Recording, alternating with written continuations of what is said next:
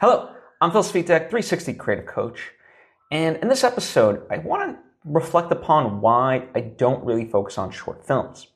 Now, this is not a knock on short films or anything like that, but it's something, the reason why I even want to talk about this is because a lot of times when I talk with my friends and say, hey, I'm going to be making this movie or whatever, they're like, oh, is it, they automatically assume it's a short film or something like that. And not that it rubs me the wrong way, but I just find that very fascinating. And the reason for me, I don't focus on short films is because I want to make full-length movies, right? Like that's what I want to do. I think there's something to be said about short films. I think they're a wonderful way to hone your craft. I think they're wonderful, in and of themselves. It's no different than like reading a short story by an amazing author. When done well, there's an art form to it. But for me, I've made short films in the past. I know I can do those, and for me, now I want to tell longer stories. In 3 acts, across 90 minutes, or whatever the case may be.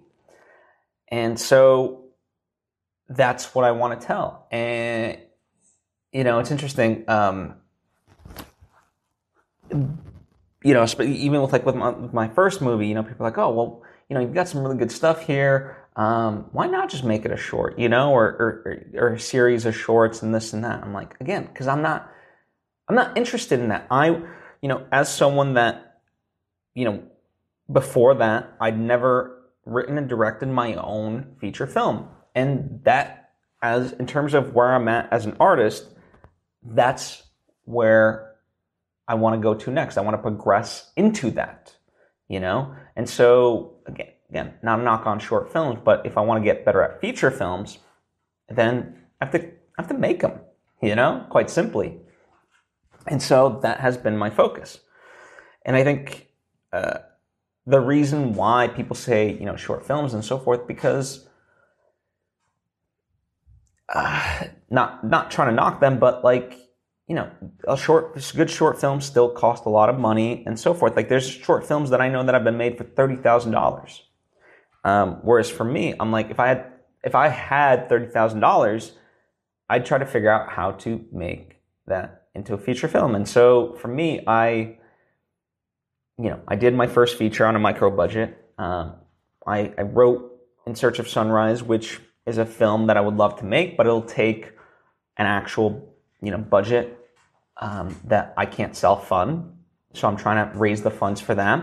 And for that one, I did a short film to act as a proof of concept for what the look and feel and style of the actual movie would be, because in the end, that short film is, if you want to call it like a marketing tool or a pitch tool, right? So people can see it rather than just read a script, right? Because it's very sci-fi and lots of very striking visuals. And if you have no clue what I'm talking about, just in the description, I've linked to the film. The proof of concept, and just click the In Search of Sunrise link and I'll take you to all of that.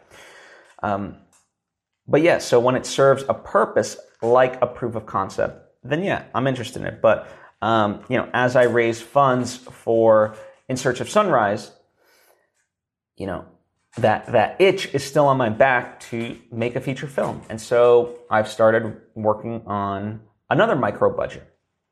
And it's funny, I want to film it in a different country and take a group of my friends. And yeah, just everyone's sort of initial reaction is like, oh, is it going to be a short film? I'm like, no. And they're like, wait, you're going to go to a foreign country to try to film a full feature? And I'm like, yeah, why not? It's like, if we're going to go, let's go. Let's, I don't know, I guess in some sense, ultimately what I'm getting at is, for me, it's just a mentality thing. Not that short films are safe, quote unquote, but for me, it's go big or go home. if I'm going to fail, I'd rather fail at the thing I really want to be doing than just play it safe, And I've done short films for a very long time. Now I want to make films. And then eventually, as time goes by and I perfect that craft, I'd love to make TV shows, Who knows? But, that scares me because, you have to, keep a story going over, 10 episodes or whatever the number of episodes in a given season, I think for me right now, telling a compelling story for over 90 minutes, there's a lot that goes into that. So I'm trying to, perfect that. So yeah, that's kind of my thoughts on why I don't make short films. Personally, again, nothing wrong with it. Anyway, hope this gave you a little bit of window into my thinking, and it's a benefit to you. If you have any questions or thoughts of your own, please ask away, whether down in the comment section or hit me up on social media at PhilSpeedTech. Happy to converse with you, and hope to see you next time.